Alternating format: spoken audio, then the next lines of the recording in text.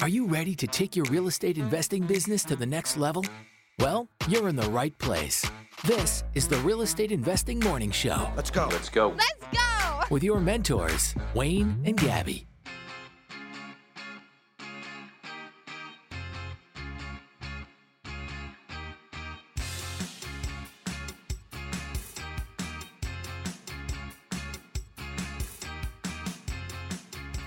Good morning and welcome to the Real Estate Investing Morning Show. Today is Wednesday, July 13th, and we're going to have a high of 23 degrees here in the Edmonton area with maybe a little bit of rain, a little bit of thunder, a little bit of lightning. We'll see. She's 23 or 33? 23. Oh, okay. That's Yeah. Nice little change. Yeah, yesterday was hot. Yeah. Super hot. I didn't really leave the house much, though. Good for you. I went and checked out... Thank you. I went and checked out the staging over at the Leduc property. You did. That was pretty awesome. Yeah. What a difference, eh? What a difference. I mean, like, it was beautiful before, but then you get, like, really nicely staged furniture in there, and it's like, holy shit. Yeah, it's something we definitely are going to implement moving forward and just add it into the budget. It's expensive, right? I mean... Well, but also, like, not bad. Like, yeah, it's a couple grand, but, like... Yeah. Could be worse. For sure. For sure. I mean, for the impact that it has and for the benefits that it provides, I think that it's really well priced. Mm-hmm. Yeah. Taylor is up this morning. That's wonderful. Good morning, Taylor. Yeah. She's a sleeper inner. She's been up for like the past 2 weeks with us. Has she? Yeah, it's just on her days off of work that it's I don't normally see her name. I don't normally see her name. So I thought it was just that one day. Okay, no. Cool. That's fantastic. I'm sorry. Yeah. Sorry about that. I don't scroll through all the names of the people that are on live with us. Yeah.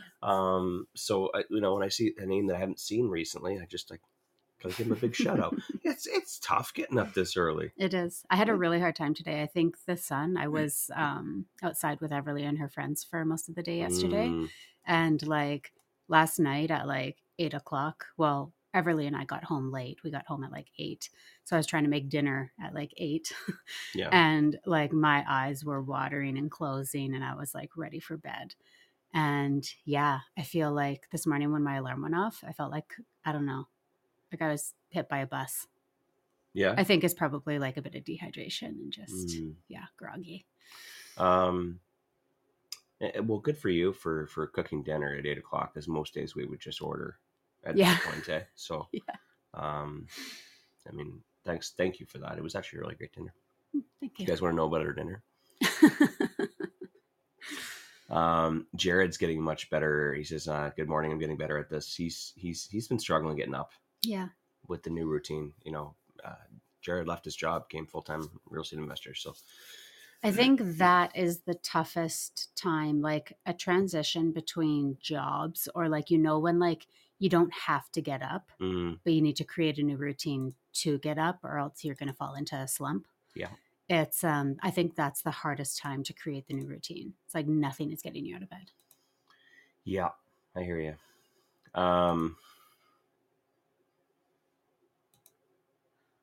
Where's I gonna go? I was gonna say something. I can't remember what I was gonna say. That's not a good thing to do when you're on a live show. Yeah, we are broadcasting live. That's what I was gonna say.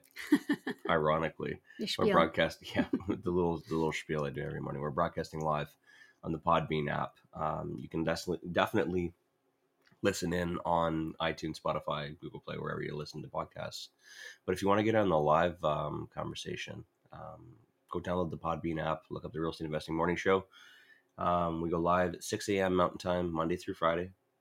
You can call in, click the call-in button, and ask any questions you want about real estate investing for free. Free coaching every morning. No big deal. No biggie. We got you. I see a mystery listener. From New Brunswick? From New Brunswick. I was wondering who that is. I Well, can't see your name. We're all jumbled. I'm wondering as well. You know what I did? I was pulling data yesterday. Mm-hmm. Cool. I was pulling data because I didn't realize that like I'm always interested in how many listeners listen in Canada, how many listeners listen in US. By the way, a lot more in US in the last 6 months than I thought. Really? 30%. That's weird. Yeah. 30%. Is this just Podbean, or is this our podcast in general? All platforms. Wow. 30%. Couldn't believe it. I'm like, okay. But then I see the numbers for Canada. I'm like, how much? Can I break it down by province? And I got a lot of information about where the listeners are coming from. This is not for Podbean. More so for Spotify, iTunes. Mhm. Those are the big players for where people listen to the podcast afterwards. And New Brunswick was like less than 1%. Yeah. Not a lot of listeners in New Brunswick. So thank you, listener. You're Joe? probably our, what's that? Joe. Thank you, Joe. You're probably our one listener in New Brunswick. Not exactly sure why we haven't reached New Brunswick. Maybe I got to add in some more New Brunswick keywords. Maybe I got to talk about the New Brunswick I was going to say, we don't really talk about, well, I mean, this is all Canada. Like, most of this information is Canada based, but for the days that people don't call in, we're just talking about our life and what we got going on. And that just happens to be in Edmonton, Alberta. Yeah. We also buy in Calgary as well. But yeah, anyways, I was quite interested in that. I was more so interested in the 30% thing in the US. Yeah. Which explains why I get a lot of random DMs from people on Instagram in the US. And as soon as I automatically get random DMs from people in the US, I'm like, okay, they're selling something, or it's a scam, or whichever. Yeah. I've had people in the UK reaching out to me, asking for real estate investing advice in my DMs. Wow. And not like BS, like legit questions. And I have to say, I'm sorry. I mean, like, I can't offer you advice about. Yeah. And like even the US, I mean, each state is so different. Like, yeah. There's there's general real estate investing, like basics that would apply to anywhere. For sure. But beyond the extreme basics. If you want to slide into my DMs and ask me how to get rich, I mean, it's going to be tough. It's a little tough. I mean, you know what? Here's what I'll say. If you're in the US, listen to Bigger Pockets. Mm-hmm. Bigger Pockets has way more US content. Mm-hmm. Yeah, but if you like listening to us and we're entertaining, then continue. I mean, I don't want to see 30% of my numbers drop off. But Bigger Pockets has really good relative, like US content. And then we have really good Canada content. Yeah. Awesome. Who else we got in the comments today? We have another new listener. Who dat? Woody Bush from BC. Woody Bush from BC. I'm new here. What your program is? Do you buy homes to flip them, or do you buy homes to rent them? I own a house that I use as a rental property because I have a job where they supply me a home on site. Okay, where do we start? Curious about our program. You know what I recommend doing? Go to www.reimasters.ca. All the information is there. If you want, we can set someone up to give you a call about the mentorship program. Yeah, mm-hmm. It's the best. I'm not. I hate selling I hate selling our program. Yeah. I hate selling myself. I can't stand it. Yeah. Because it just sounds cheesy. Like I'm just trying to convince you to do it. Trust me. You should, but for most people. But you got to be. If you're ready, you got to be ready to be coached. Okay, you got to be ready to be mentored. Yeah. Did we say this yesterday? No, I said it on something else. You got to be ready to be coached, because if you think that you're just going to join some mentorship program or get coaching and someone's just going to do it all for you, that's not how it works. Yeah. Right? A coach, a mentor will find your blind spots. Right? They'll find the spots that you're missing and shine a light on them and also hold you accountable.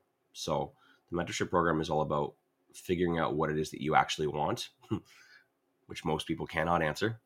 Mm-hmm. Nobody knows what they actually want. They're just like, oh, I want lots of money and I want lots of properties because it'll make me feel cool.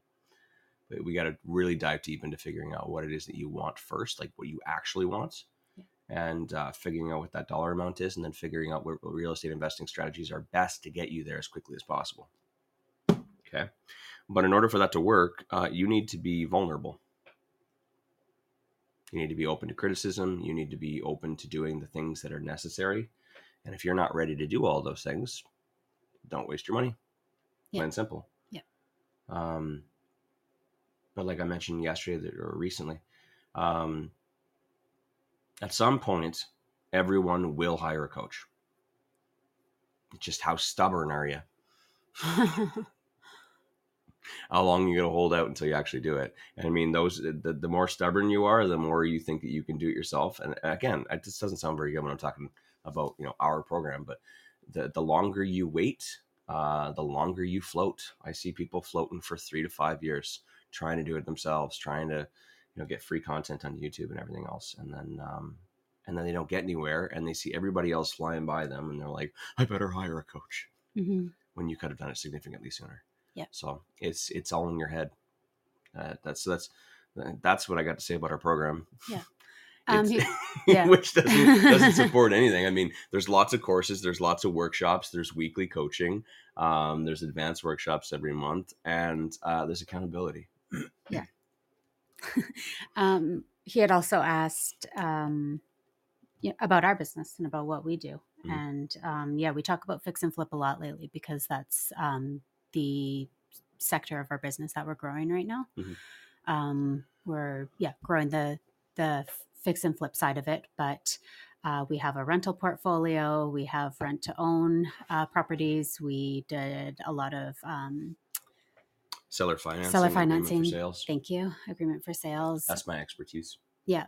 I'm drawing a blank. Holy but crap, Gabby. See, we sell ourselves really well. I guess what I'm saying is that our business is not just fix and flips, because yes. I know that we're talking about it a lot lately just because that's what we have going on. Wayne said it earlier that if nobody calls in, we just talk about our day-to-day stuff, which right now is fix and flip. It's also a very popular topic in the Alberta area right now because everybody wants to do it. So that's what we're talking about. That's what people are asking about. That's what we're talking about. We have our rental portfolio. We are currently not buying any more rental properties. We reached our goal of how many properties we want.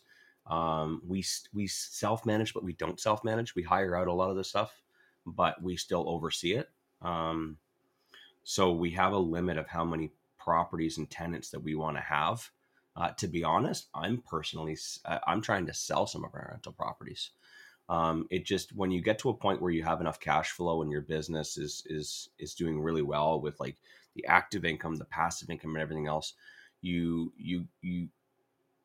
take a good hard look at like how much time is my business taking from me? What kind of lifestyle do I want to have? Yeah. And once you get to that point where you got a lot of flexibility, you got equity, you've got capital, you got money, like in the beginning you don't have money, but later on you'll have money.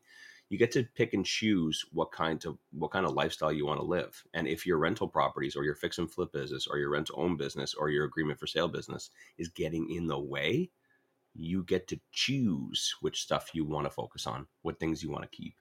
So personally, our rental business gets in the way of our life, especially our summers. Trust me, our summers, it really gets in the way of it because like you get a vacancy randomly, or most of your vacancies line up in the summer because that's when all of our leases end. Most people have their leases end in the summer. It kills our summer. You know what I mean? Like if we get 3 vacancies come up, suddenly that's all we're working on that particular week is like posting on Kijiji, posting on Facebook, posting on PadMapper, everything else. It consumes us. And if you want to do it properly and you want to do it effectively, you also need to answer inquiries about your suites immediately. Mm-hmm. So whatever routine and schedule you had in place before, bye-bye. Like if you think that, you're going to go and work out and come home and shower and eat a good breakfast and, work on your other business and building your business. And then suddenly someone randomly messages you and says, hey, I really want this place. I filled out your application and I'd like to come see it today. You better go review their application and go show them the place today, because the sooner you get it filled, that vacancy, the sooner you get back to living the life you want to live. Kind of see where I'm getting at right now, why I want to get rid of rental properties. It's because it's like fucking with my life. It's like, we had a really good thing. We're planning on going bike riding today. Nope. Some tenant wants us to show the place, and I don't have anyone to show it to them, so I have to go and do it. So, whereas our fix and flip business is a little more, ironically, a lot of people don't believe this, but our fix and flip business is a lot more passive. Yeah. People are blown away that we have so many projects on the go for that. So you got to find a nice happy balance of, passive income, active income, and growing other businesses as well. Obviously we coach, so that takes up a lot of our time as well. Yeah. But we have a very well-rounded portfolio in business that enables us to be able to work from home, get to spend time with this beautiful lady all day, even though she maybe doesn't care for it so much. Get my best work done when you're not around. That's because you're too pretty. I like spending time with you. I also like coming up with new ideas and then throwing them at her. And then she's like, can I just please, for the love of God, finish taxes? Mm-hmm. Did I answer all of his questions here? I own a house. I use a rental property because I have a job where they supply me a home on site. I'm new here because the program is. Yeah, if you're interested in the program, just go to reimasters.ca. Also join the Facebook group, the free Facebook group, Real Estate Investing Masters. And if you're interested, you can send us an email at, I'm throwing so much information at you. I'm sorry. You can re-listen to this later. If you're interested in joining, just email us at info@reimasters.ca, and we'll get someone to give you a call and give you more information. Jared Como has offered to have a call. He did what? Yeah. Well, that's way easier. Yeah. Take the call with Jared. Jared's in the mentorship program, and that guy's a wealth of knowledge. Mm-hmm. And yes, sorry, just going through the comments here. Did I miss anything else? Jeremy says, I'm very stubborn. I wish I got a coach earlier in my investing career. Do we have other comments? Something from Blair there? Yeah, we have a question from Blair. Do you want me to read it? A question? I was going to say, well, it's, I think it might get us on a good topic, though.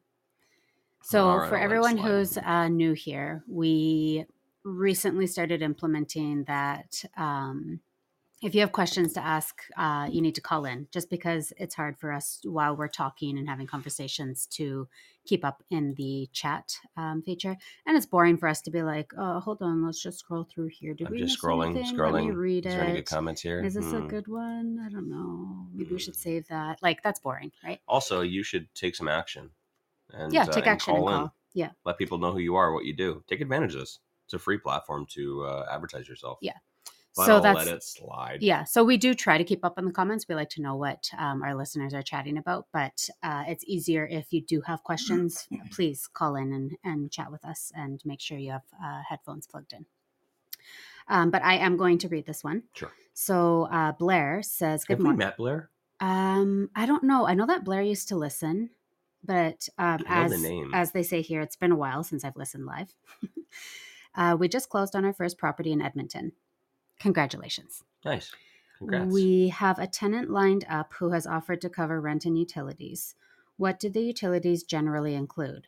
I know in some areas certain things are covered by property taxes, school, sewage, etc. Just curious, based on your experience, what we should be expecting the tenants to cover versus what we cover.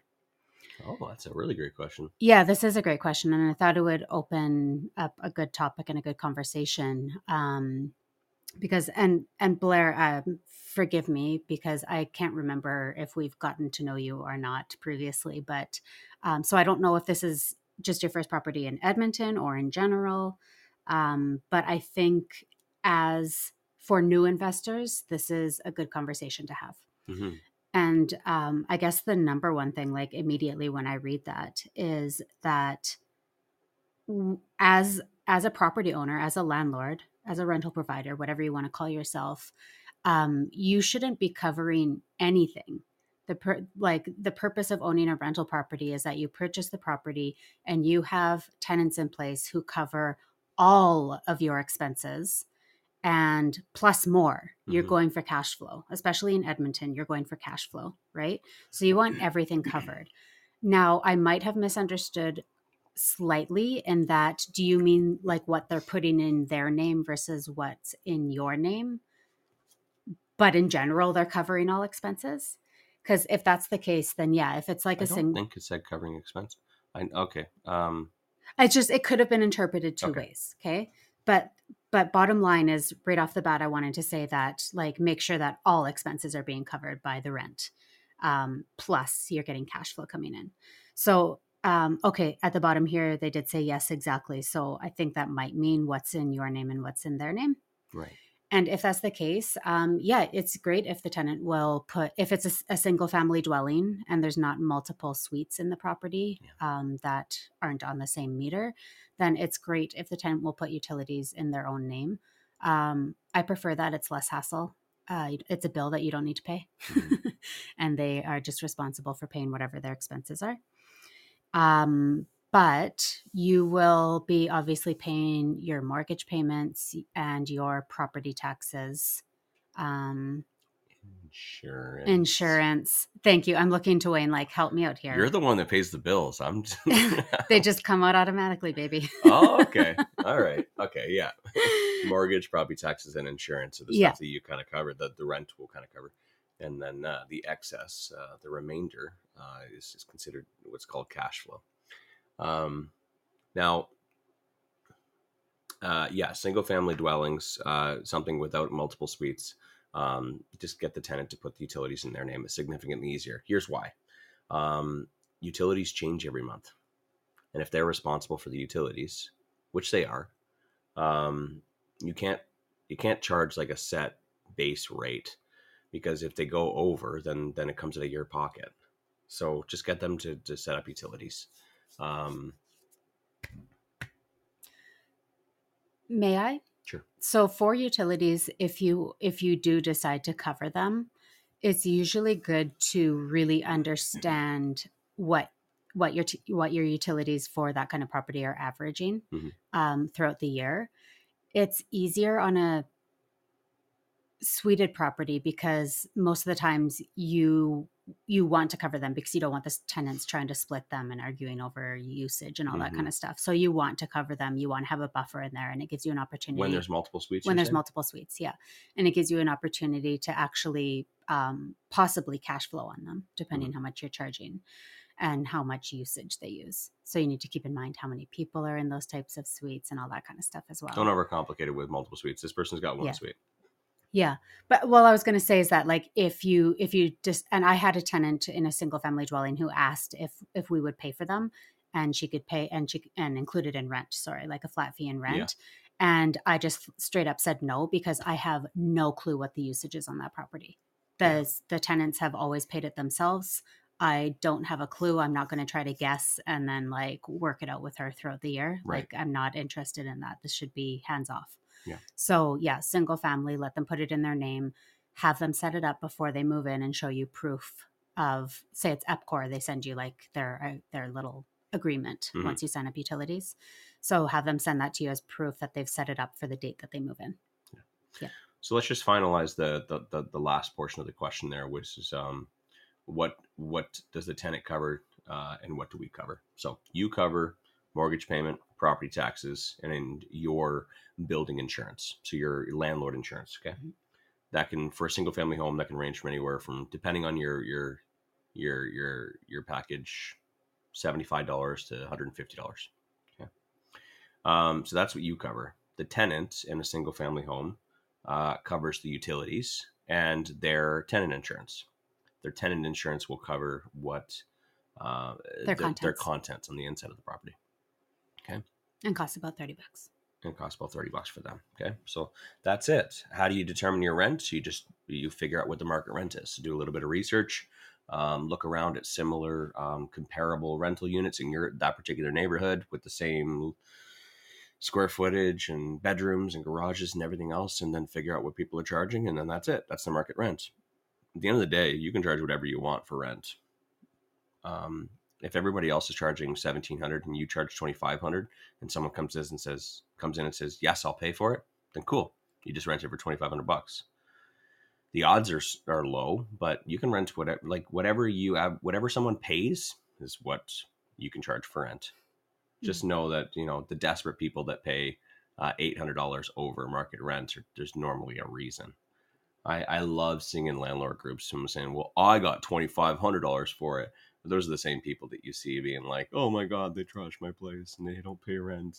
Because they'll be willing to pay whatever the heck they want just to get in there. Because once they get in, they got control. But I'm not trying to scare people. We had a question last night within our mentorship program about kind of pre-screening tenants, because this individual was like flooded with messages for their rental posting. And I think my favorite thing out of all of that, it's like, yes, screening tenants sucks. Yes, trying to fill vacancies sucks. But my favorite thing that came out of that is like, my first thing that I said to this person was like, congratulations, you can probably post your rental unit for more rent. Yeah. Like if you're being flooded with responses and you can't keep up and it's just insanity, you can probably take down your posting and raise your rent. Yeah. And then there's like a sweet spot. I find that when your rental property is listed for the appropriate amount of rent, there's just kind of like this nice steady stream of inquiries coming in. That kind of might slow down a little bit. That might pick up a little bit. If you're priced too high, you're going to have crickets. Yep. And then that desperate person with a gangsta profile picture. And then if it's... You mean the bandana over their face and then below it says snitches get stitches? Yeah, that one. And then if you're priced too low, you're just going to be flooded. Absolutely flooded. Yeah. And I've seen every range of those, like, because sometimes I test the waters. Like I'll post it for higher than I think I should get, and I'll see what the response rate is. And then other times I've gone, holy crap, I need to increase rent because I can't even open my inbox. I'm so overwhelmed. Can I just say that, like, this is the first time in a very long time I've heard about that many people reaching out about a vacancy. Because for the last 4 or 5 years, it's been like pretty average. Well, during COVID, it got pretty crazy. Did it get crazy during COVID? Yeah. Really? Yeah. People were looking to get into their own spaces and stuff. So for single family dwellings, like I could have easily, it would have been like the selling market where people were lined up outside of houses. It would, like, I could have easily had lineups if I just had like an open house. It would have been insanity. Obviously we couldn't because of COVID, but yeah. Yeah. And then people fight like qualified tenants. Like I swear they would have gotten like a fist fight outside the house if they were there. Seriously? For who would get it. Yeah. I'm so glad. I was about to say, like, I don't remember this at all, but then again, like, I'm so glad that I'm not involved in this, in this part of the business. Yeah. But when I saw that screenshot yesterday in the mentorship program about, like, it was like 37 people or something like that responded. Like, I do not remember that. That's great news. And I think the question, I think you had said, I haven't seen it yet, but the question that came through was like, how do I screen people so that I don't waste my time or something along those lines? As soon as I kind of scrolled past that really quickly, it was late last night. I thought to myself, I'm like, that is not something to complain about. That's actually really great news. We did a masterclass a year ago, 2 years ago, something like that. We did a masterclass on how to find tenants, great tenants fast. And for any of you guys that were at that masterclass or took that masterclass, basically the moral of the story was that if you want to be screening tenants and you want to be filling vacancies and you want to be doing property management, you can't fucking complain about it. Okay? Because being a property manager has nothing to do with being a real estate investor. Everybody thinks that buying real estate, I have to be a landlord. You don't have to be a landlord. You choose to be a landlord. And if you want to be a landlord or a property manager, you just got to know that if you want to be a good one, you need to drop whatever it is that you're doing and go and fill that vacancy. Get them to sign on the line that is dotted immediately. Mhm. And if that means that you have to leave work and go drive down there and show up to find out that they didn't show up, tough titty, said the kitty. Yeah. That's just part of it. And if you don't like doing that, then hire it out. But if you think that adding in extra layers of friction, like I get out everyone to fill out a form or an application, or like please write out a 3-paragraph autobiography about yourself and your little kittens and everything else, and your pets and your kids and where they go to school and why you're moving, and if you add in all those extra layers of resistance and friction, and then so you got to remember that when they ask about your suite, those 35 people that asked about your suite, those 35 people also asked 10 other people at the same time. Hi, I'm interested. Hi, I'm interested. They're clicking everything because they're desperate. And if I'm one of the other 10 people and they messaged you, see me, I see that message come through and I'm like, yep, absolutely. I can get you in to see it today. I'll drop whatever the hell I'm doing and I'll get them in. And when they see your message that says, hi, please fill out this online application and please fill out this 3-paragraph autobiography and about yourself and send in 3, pictures Recent of your pay stubs. family and a picture of your ID and all these other things. And then I say, hey, cool, come see it. Who are they going to say yes to? Or are they going to fill out your application? No, I'm the path of least resistance.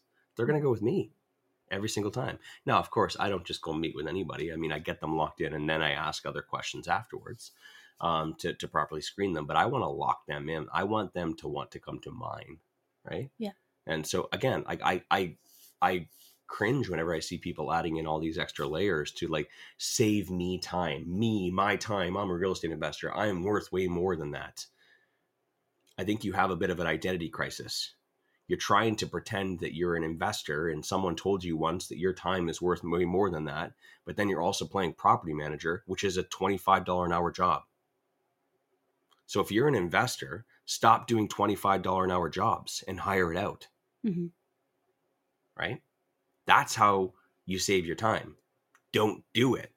Otherwise, suck it up and get used to doing $25 an hour jobs, which include having no consistency, no set schedule. You got to drop things whenever they come up, right? Mm-hmm.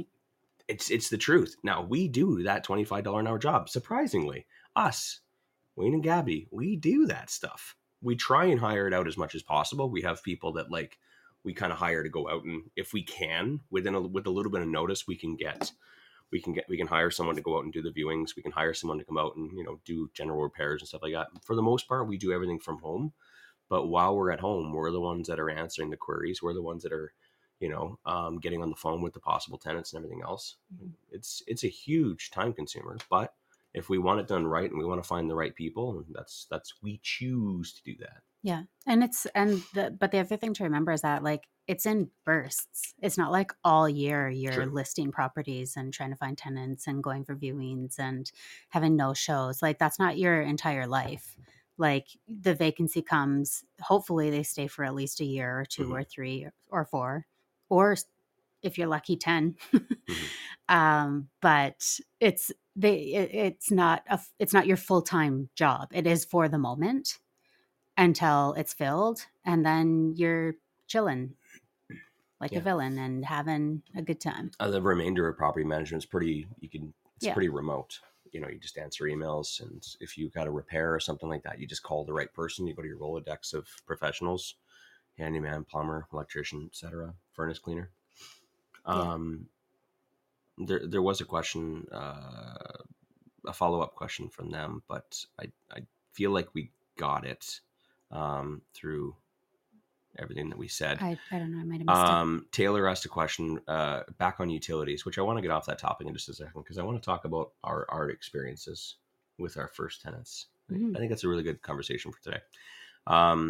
Taylor asked, oh boy, I'm being really loud. Sorry about that. For units where you, the landlord, cover utilities, do you cover to a maximum amount or just whatever usage is? So for our suited properties, I know what the utilities average every year. And when I do bookkeeping for my taxes at the end of the year, I always reevaluate what the average is because, as we know, utilities are rising, prices are rising. So at the end of every year, I reevaluate if that property is still, good for the same amount, or if it's increased, then I'll increase the amount that I charge for utilities for that upcoming year, or when the tenants switch over. Sorry, having trouble with words today. That's okay. So you'll, like, for suited properties over the past many, many, many years, you'll kind of see that everyone kind of charged $300 for the upper suite, $200 for the bottom suite, $500. We're talking about up, down. Yeah. $500 easily covered both suites, and you were cash flowing maybe $100, maybe a little bit less, depending what month it is, but overall average over the year.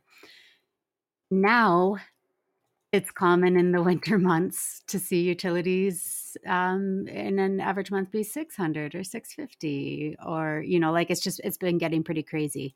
So it's important, again, that you're checking at the end of the year what those averages are, and that you're increasing. Take the 12 months worth. Yeah. Add them all up, divide them by 12, and that's how you get your mean average. Yeah. Right? But a lot of people do have, like, utility agreements where it's like, if it goes over this amount, you are responsible for the difference. And the problem that I kind of have with that is just, especially for suited properties, which is the only properties that we cover utilities for, as we just mentioned, is that how do you prove who's going over? If it goes over and you're kind of splitting it between the two suites, it's not going to go over well. You're going to cause issues between the two tenants. Yeah, there's no way of proving who used all the electricity and who used all the water. Yeah, we talked about this recently, maybe, I don't know, a few weeks ago, maybe a month or two ago. How do you prove it? How do you prove who was the one? Because if you send the bill to both people and say split it, then the person, the downstairs person's gonna be like, I listen to that woman all day. All she does is bath. She's constantly in the bath. She fills a tub, she empties a tub. She fills a tub, empties. I don't even know what she's doing up there. She's making rum in there. I don't know, whiskey. Yeah. There are circumstances. I'm just going to move on from that. There are circumstances where you could prove it. Say one of the toilets was running. Yes. And nobody notified you that this toilet was running, and you're like, oh my God, the water usage was like astronomical last month. What happened? And then you go in to inspect the properties and realize the basement tenant's water was running. Yeah. Well, in that case, it's easy to say, hey, this was you. You didn't tell us the toilet was running.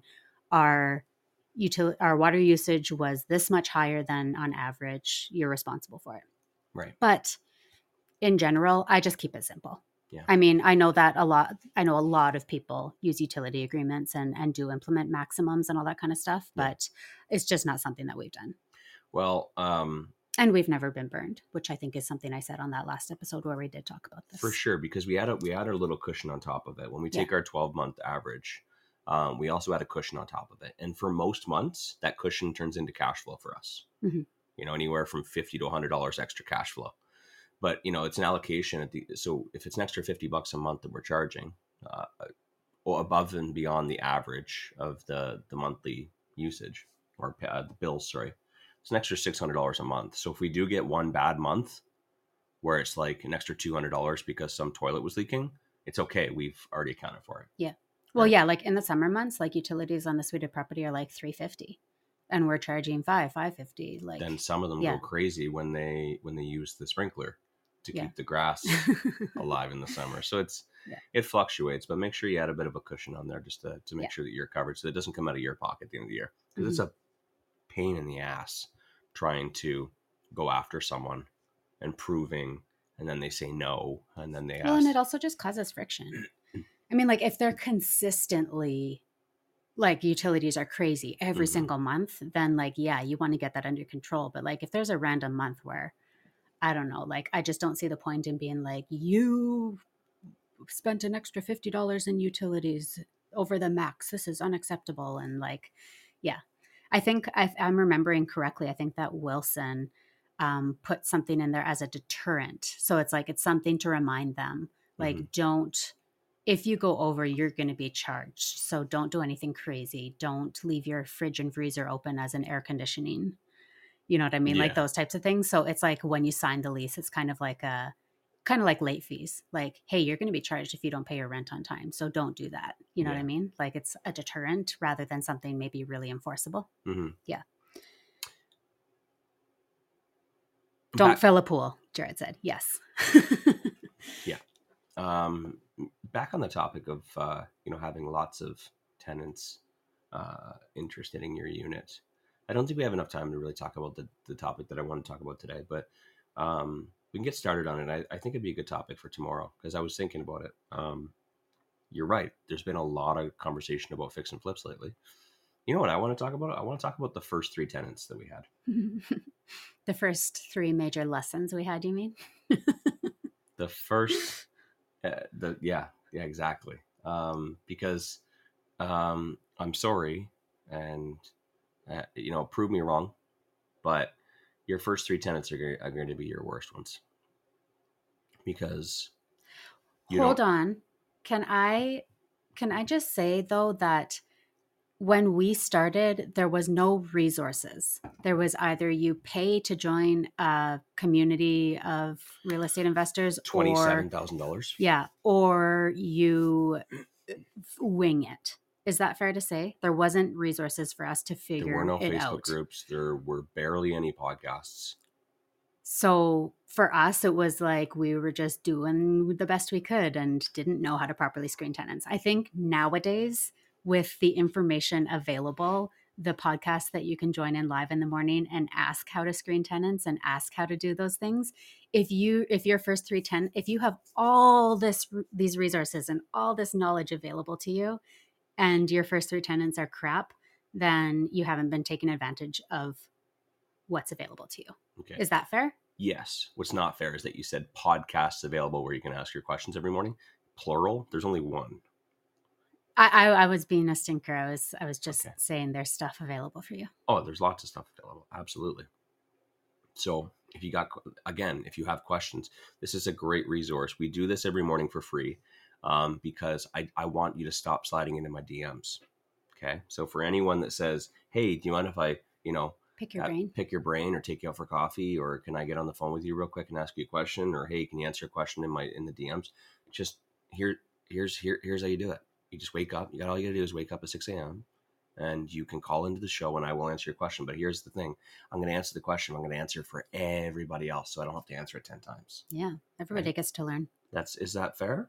Mm-hmm. I can't count how many times somebody has either called in or previously put a message in here that has got on a topic where we've literally filled up the rest of the show talking about it, where everybody at the end is like, oh my God, that was such a good show. Thank you. So many good, so many nuggets came out of there. I never thought to ask. Yeah, exactly. But it happens all the time. So whatever you're thinking, whatever questions you have are likely questions that a whole crap load of other people have as well. Don't be shy. Don't be shy. Okay. Where was I talking about? What was I talking about earlier? Talking about the first 3 tenants and how... how they're the worst. Yeah. Well, I mean, it is typically the place where you make all the mistakes. Nobody learns the Residential Tenancy Act on their first tenant before they have their first tenant. So even though you got I feel like maybe Jeremy has. He studies that stuff. Probably. But for the most part, nobody knows all the different rules that are in the requirements that you're responsible for as a landlord. And nobody learns all the rules and requirements for the tenant and their rights.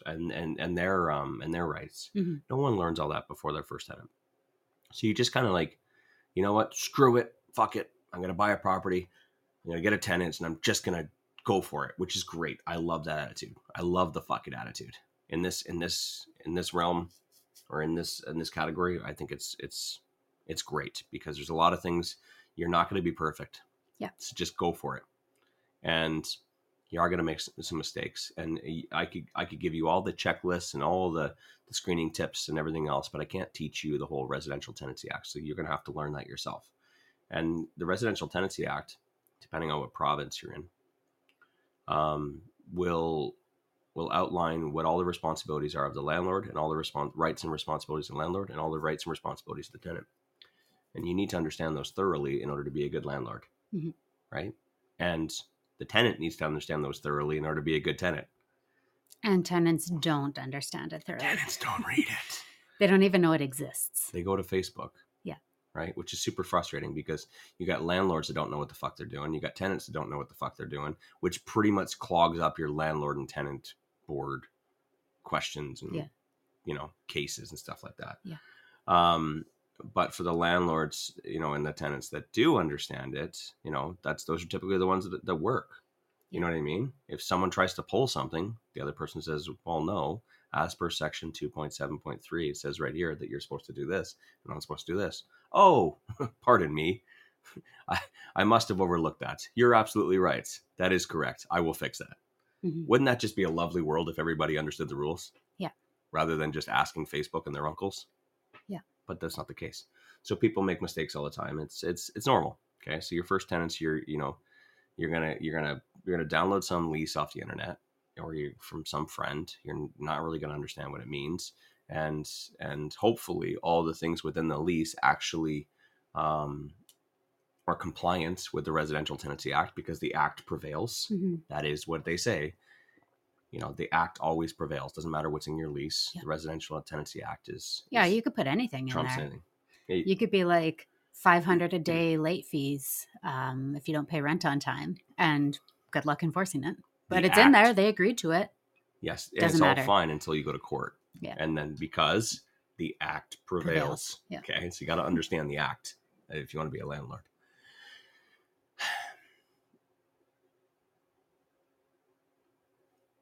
First tenant moves in. Everything that part's pretty easy, right? That part's pretty easy. You throw it on Kijiji. You download a lease. You do your best. You quote unquote screen them. Yeah. Right. You get them in. Now there's that part's easy. The other part is like making sure that you're doing all the right things and you're fulfilling your obligations as a landlord. That's the hard part. And obviously the tenant fulfilling their obligations. This is where stuff starts to go wrong. And it's not just did they pay the rent or did they not pay the rent, but like how you handle the situation. There's a little bit of mold in the corner of the basement. What's your responsibilities? Some of the lights are inoperable. It's not the light bulb. They just don't work. What's your responsibility? What's your obligations? The stove doesn't work. How quickly do you need to rectify it? The furnace goes out in the winter. What are you responsible for? Right? The basic necessities. Utilities go over the amount that you're charging them. How do you handle that? All these little things. These are where the disputes start to come in. Mm-hmm. And these are where, you're like, oh, you're responsible for this. Utilities went over $300. You're responsible for it. And they say, fuck you, bud. I ain't paying that. You said flat rate. Flat rate means flat rate. Well, that's fine, but that's, you haven't been using this much water and now you suddenly are, and that's coming out of my pocket. And I'm the one paying the mortgage here. Right. And then I say, fuck you, bud. I ain't doing that. Flat rate means flat rate. Well, I'm taking it on your damage deposit. No, you're not. You see what I mean? This is where it starts to, and then what do? You're like, hi, Real Estate Investing Masters. It's Wayne here. My tenant says he's not paying the extra utilities and he's being extremely hostile. How do I get him out? And everybody's like, oh, that motherfucker. Oh, yeah. You take him to the RTDRS. You file that today. File it today. Evict him. The second he misses that rent, you evict him. And you know what? He can't say those things to you. He's invading on like your he's being too aggressive, and actually he's hostile. Yeah. And if he's hostile, then you can terminate the lease. And just this is the stuff we see every day, and we're like, we just shake our heads. Because all of this could have been resolved if you just read the Act. Yeah. All of the rules are within the Act. All the rules for minimum housing standards, it's minimum health and housing standard. I'm butchering it.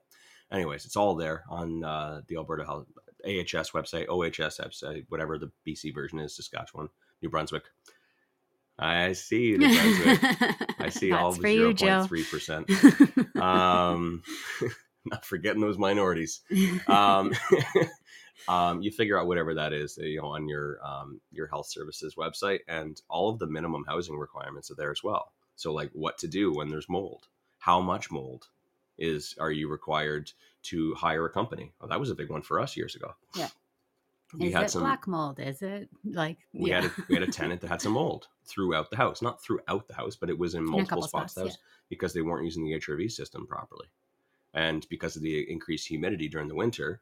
And then the cold spots in the brand new house, by the way, it was 3 years old, brand new house. Mold was like accumulating in some like cold spots, like behind the couch, around some windows and stuff like that. And they said, we need to hire in this company. You have to pay $15,000 to get it all remediated. And we looked into it and determined how much mold in a certain area and what type require a remediation company. And we learned it had to be like a sheet, like an 8x4 foot area, larger than an 8x4 foot area requires a remediation company. Otherwise, you go to Home Depot, get Moldex and a mask, and you spray it, scrub it up, and be done with it. Well, they didn't want that. No, we're not allowing you to come in here into our space with our animals, and you're not going to disturb that because I'm living here, and we're going to hire the right company, and you're going to pay for our hotel and everything else. But no, we read the act, and we read the AHS, and provided them with that. We provided it with them. They still said, no, we're hiring this company, we're charging you, and we're not paying the rent and all those other things. But these are the type of lessons. These are things that come up when you become a property manager. It's not filling the vacancies. That's the real hard part. It's this stuff right here. You gotta understand the act in order to be a good property manager, good landlord. And I think the biggest thing, like in those specific types of situations, is that like the RTA isn't going to tell you how to deal with mold. No. But there's resources that will tell you how to deal with the mold. But as far as the act goes, like we went and just posted a 24-hour notice that we were going to be entering the property, whether they wanted us to or not. So they could have either stood at the door and kept it locked and refused, like not let somebody through the door. That's what they said. They weren't going to let us in the door. Yeah. But we just followed what we were supposed to do. We posted the notice, showed up the next day, ended up letting us in. You know what I mean? Like, so it's those types of things that you need to know. It's like, okay, if they're saying I'm not letting you in, still go through the regular, like what you're supposed to do according to the act. Go physically post the notice, show up. If they refuse, then follow the next step. You know what I mean? So it's like, it's just knowing how to handle all that kind of stuff. Did you go in there when they said no? I did not. That was back in the day when I was still very anxious about being a landlord and about dealing with disputes and dealing with like all that kind of stuff. I used to just get riddled with anxiety. Like anytime anything, any disagreements, any like hostility, anything came up, I would just shut down. Like, wow, power down, Gabby's out. Like curled in a ball, riddled in anxiety. Yeah. And that was how I lived for many years as a landlord. And that's why I hated investing so much, is because we were property managing and I was having to deal with these things. Yeah. So I definitely sent Wayne in, and that was when he was still working. Right? That's what most people do. Like I hear, it's because I hear this story all the time. Yeah. Oh, no. They'll never do that to me because watch them try pulling that bullshit with me. Or my uncle's, an MMA fighter. They'll never fuck with him. You hear that. I'll show up with my posse. Yeah, you hear that stuff all the time. But for the most part, a lot of people avoid confrontation. Yep. Like if someone had this thing here, they would just be like yourself.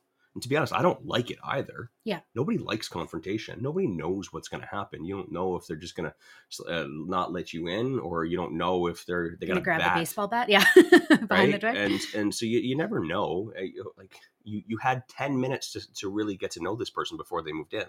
Mm-hmm. You met them when they walked to the suite. You took an application. You don't know them. You don't know what they're going to do. So there's always that unknown, that uncertainty of like, shit, are they going to pull a gun on me because of all over this mold, or, because we're evicting them? So a lot of people get really super scared about this stuff, and you have to have you got to be cautious. Mm-hmm. So I don't like it either, But I went down and I got the Moldex and I got the mask and I got the gloves and the bucket and everything else. And I showed up and as I told them, and they let me in, and it was the most awkward shit ever because they literally followed me around to see if I'm doing it properly. They're documenting me.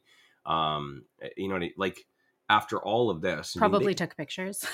Probably when I wasn't looking, Yeah. just to like prove that they did it incorrectly. Just Yeah. to, you know what I mean? But they were not happy about it. Yeah. Even though we provided them with all of the information required, Yeah. you know, that we're obligated to do.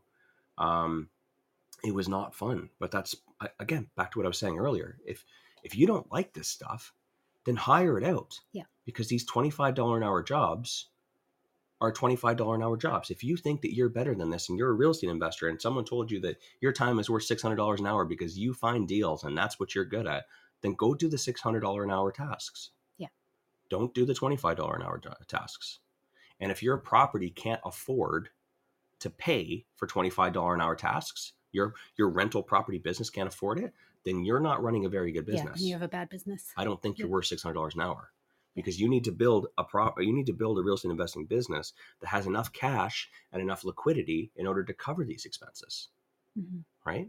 That's why you get good cash flowing properties. Good cash flowing properties, the cash flow goes into the reserve. The reserves gives you a nice kitty. So in the event that you have to hire out someone to do a $300 job, you have the money allocated for that because it's a business. Yeah. You think the Tim Hortons owners go in and they, swap out the filters in the coffee machines?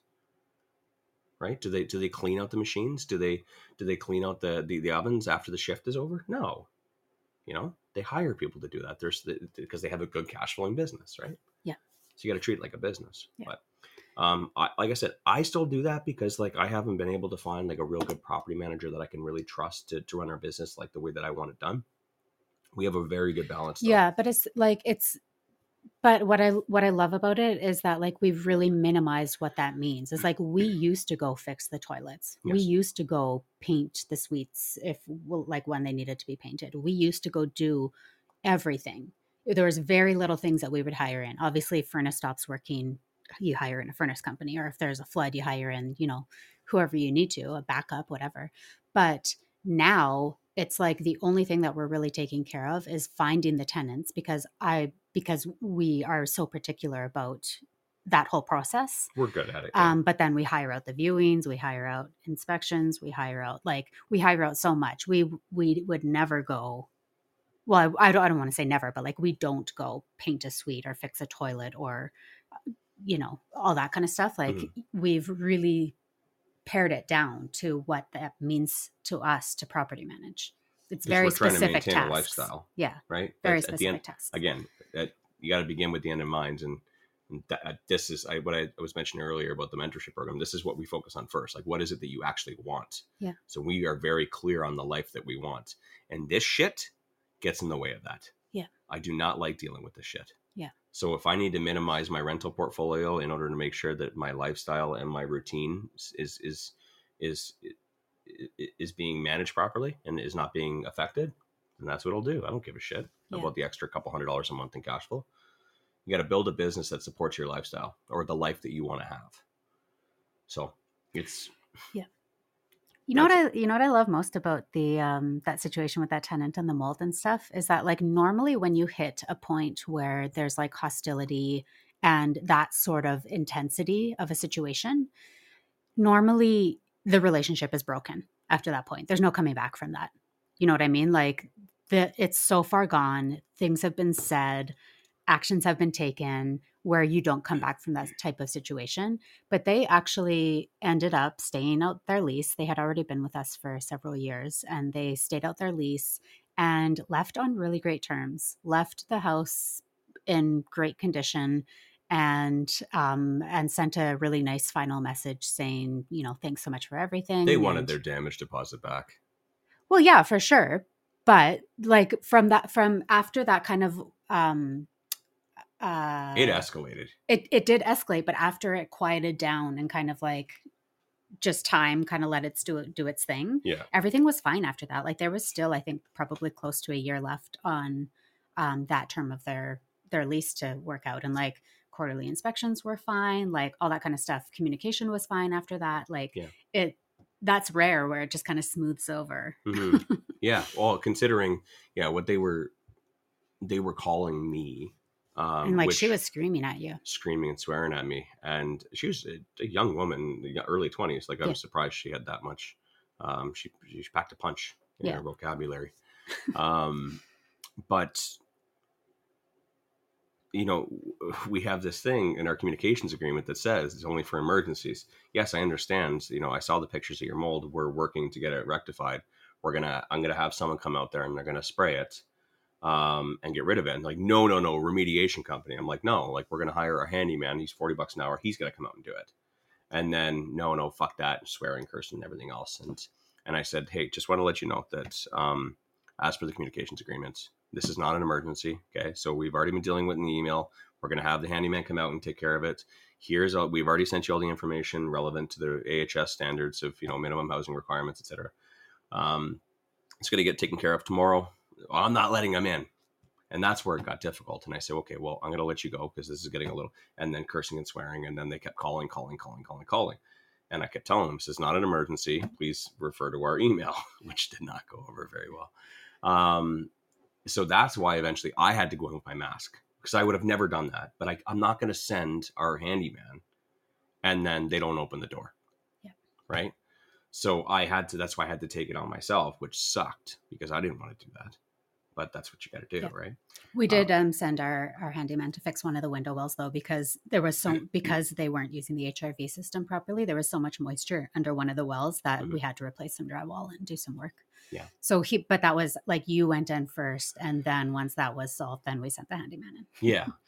And you're right. It did work out, all things considered. I mean, after those phone calls and cursing and everything else, I was very surprised. I thought they were gone after that. No. You know what I mean? Oh, yeah. We thought they would be. We thought they were going to leave, but they ended up not leaving. And it was, once they understood why it was happening, and I think they finally came to terms with like the fact that we were right and we provided them the documentation, then they finally cooled down. They probably wanted their damage deposit. That's. Yeah. I was surprised to see all those nice messages. So I'm going to answer this question. Have you ever dealt with the police being involved because of violence to one tenant from the other, removing the one tenant's name from the lease and allowing the other tenant to stay? No. We had one domestic issue, which is one of our stories tomorrow. The police were involved, but we were not involved. We did the tenant get removed from the lease? He was not around to be removed from the lease, so like it was a bit of a complicated one. But we'll talk about that one tomorrow. I'd like to talk about the first three tenants tomorrow. Sure. I think that'd be fun. Yeah. A little trip down memory lane. Yeah. The good old days. Yeah, you can think about that today and let that. You can think about all my anxiety. Yeah. Yes. P.S. You grow through those situations, and Gabby does not get anxiety over tenant issues anymore. In fact, she deals with them all on her own, and Wayne doesn't even know about it. True. So true. There's that to look forward to. If you're one of those people who this stuff is like nerve-wracking for you and you don't know how to deal with situations and stuff, you grow through those experiences and it gets easier. Exactly. Experience creates an ease of just knowing how to deal with it. If I asked you to frame a house right now, you'd be like, oh my God, what do I use? Do I just use nails? Do I use screws? Like, how do I use the brackets and everything else? And what's a truss? Like, you wouldn't know. But, if you went and got your tickets, you became a carpenter, you went to school and you had 5 years, 10 years worth of experience, you could frame a house, right? So you got to remember that a lot of people look at this like, oh, I'm just going to buy a house and be a landlord because I heard so many people on HGTV and my aunt did it once and everything else. But this is a trade. This is a business. Okay. And you have to learn the business. And guess what? People pay for carpentry school. People pay to become accountants and they go to get degrees and stuff like that. This is just like anything else. You have to pay to get the education.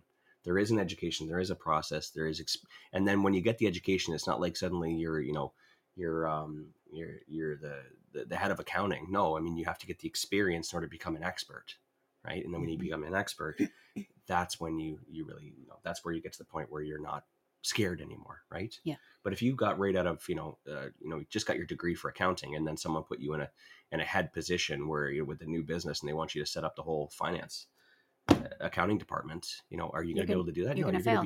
you're going to be like, oh my God, this is my first job. I don't know how to do it and everything else. You're going to be riddled with anxiety. It's the exact same thing. So there is always that's always going to be there is a learning curve. Get the education, get the experience, take the action right now. And then we promise you, and ask anyone who's successful that you'll get through it. You'll cry a little, you get a little scared, and then you'll laugh about it in the future. So many tears. Right. Anyways, come back tomorrow. We'll talk about our first 3 tenants. Otherwise, everybody have a wonderful Wednesday. Bye. Thanks for listening to the Real Estate Investing Morning Show. Thank you. Thank you. Oh, thank you. Interested in being a guest on the show? Send us an email to info@reimorningshow.com.